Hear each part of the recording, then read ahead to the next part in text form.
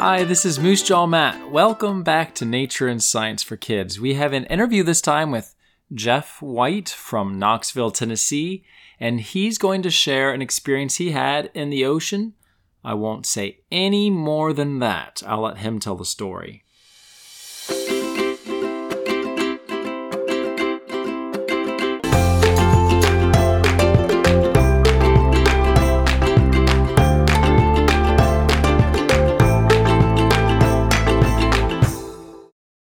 So welcome to the podcast again. You were on about a year ago, I think, for about a shark story you had. And now this time it's related to sharks, but a little different. So start at the beginning. Where were you? When was this? And lead us through what happened. So the family was at Folly Beach near Charleston on a family vacation. We were having a great time. Mid-morning, doing a little shark fishing, and we were getting ready to paddle out some shark bait past the waves further than we could cast. And I had just loaded up my kayak with some shark bait, and I was dragging it down to the edge of the water, and I stepped down off the sandbar directly onto a stingray. And I felt under my foot a flex of a squishy pancake, and then a sharp pain that caused me to drop the kayak, drop down to my haunches, and grab my ankle.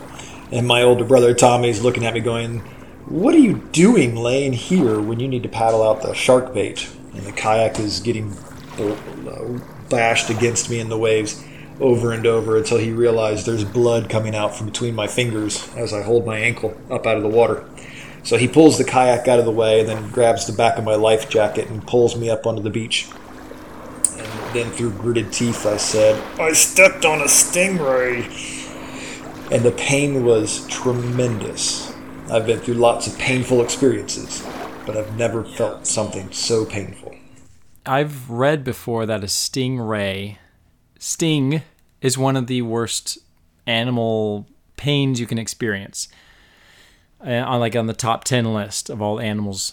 So how would you describe the pain, if you don't mind focusing on that? What did it feel like, if you could put words to it? It felt like my ankle was being stabbed with 1,000 knives and I was being electrocuted at the same time. Now, when I examined the wound wasn't very deep or wide at all. It was a rather small stingray, maybe the size of a frisbee. But the barb had gone in and hit the bone, and the venom that is coated on the barb is an instant venom that attacks the nerves, and so it just was tremendous. I mean, I didn't want to move. My muscles were clenched tight, and it was all I could do just to sit there and stay as calm as possible. And somebody actually thought on the beach that I was having a heart attack, and they called the ambulance. Do you still, in your mind, can you remember what the pain was like? Yes. There's times where I am even at the ocean and I'm doing the stingray shuffle in the waves, and my biggest fear now is no longer getting bit by a shark, but it's stepping on a stingray because of how paralyzing it was. So tell our listeners, because they might be thinking, I don't want to step on a stingray. I don't want to experience that. How can they avoid it? Is there a way to minimize that? One of the ways to minimize it, and it's not the stingray's fault that it stung me. It's a defensive mechanism. I happened to just step directly down on top of the stingray and was crushing it. And so the thing that it does, and God equipped it with, is to lash its tail out and say, "Hey, I'm right here." So I do the stingray shuffle when I'm in water that I can't see, or even in the shallower waters, since stingrays can dig beneath the sand and cover themselves. I slide my feet. I never lift them up off the contact of the sand. So I do the stingray shuffle, sliding my feet out into the water, always sliding them through the sand. And I've touched several stingrays, but I'm coming up and I'm bumping into them from the side, and it's not an attack. They don't have to be on the defensive. They'll just swim away, and I've never been struck again. How long did it take for the pain from that to go away? The bleeding, I didn't try to stop any of the bleeding. It wasn't gushing, but I let it bleed for a while to try to get any contaminants out of my system. And after about 15 minutes, the pain went completely away. I was really surprised. I was actually able to walk all the way back to the beach house that we were staying at, and I actually ran into the beach patrol. as they were driving up, and they actually had me sit on the tailgate. They wanted to irrigate it, make sure that it was clean. There was no barb stuck in, and the pain was just fine.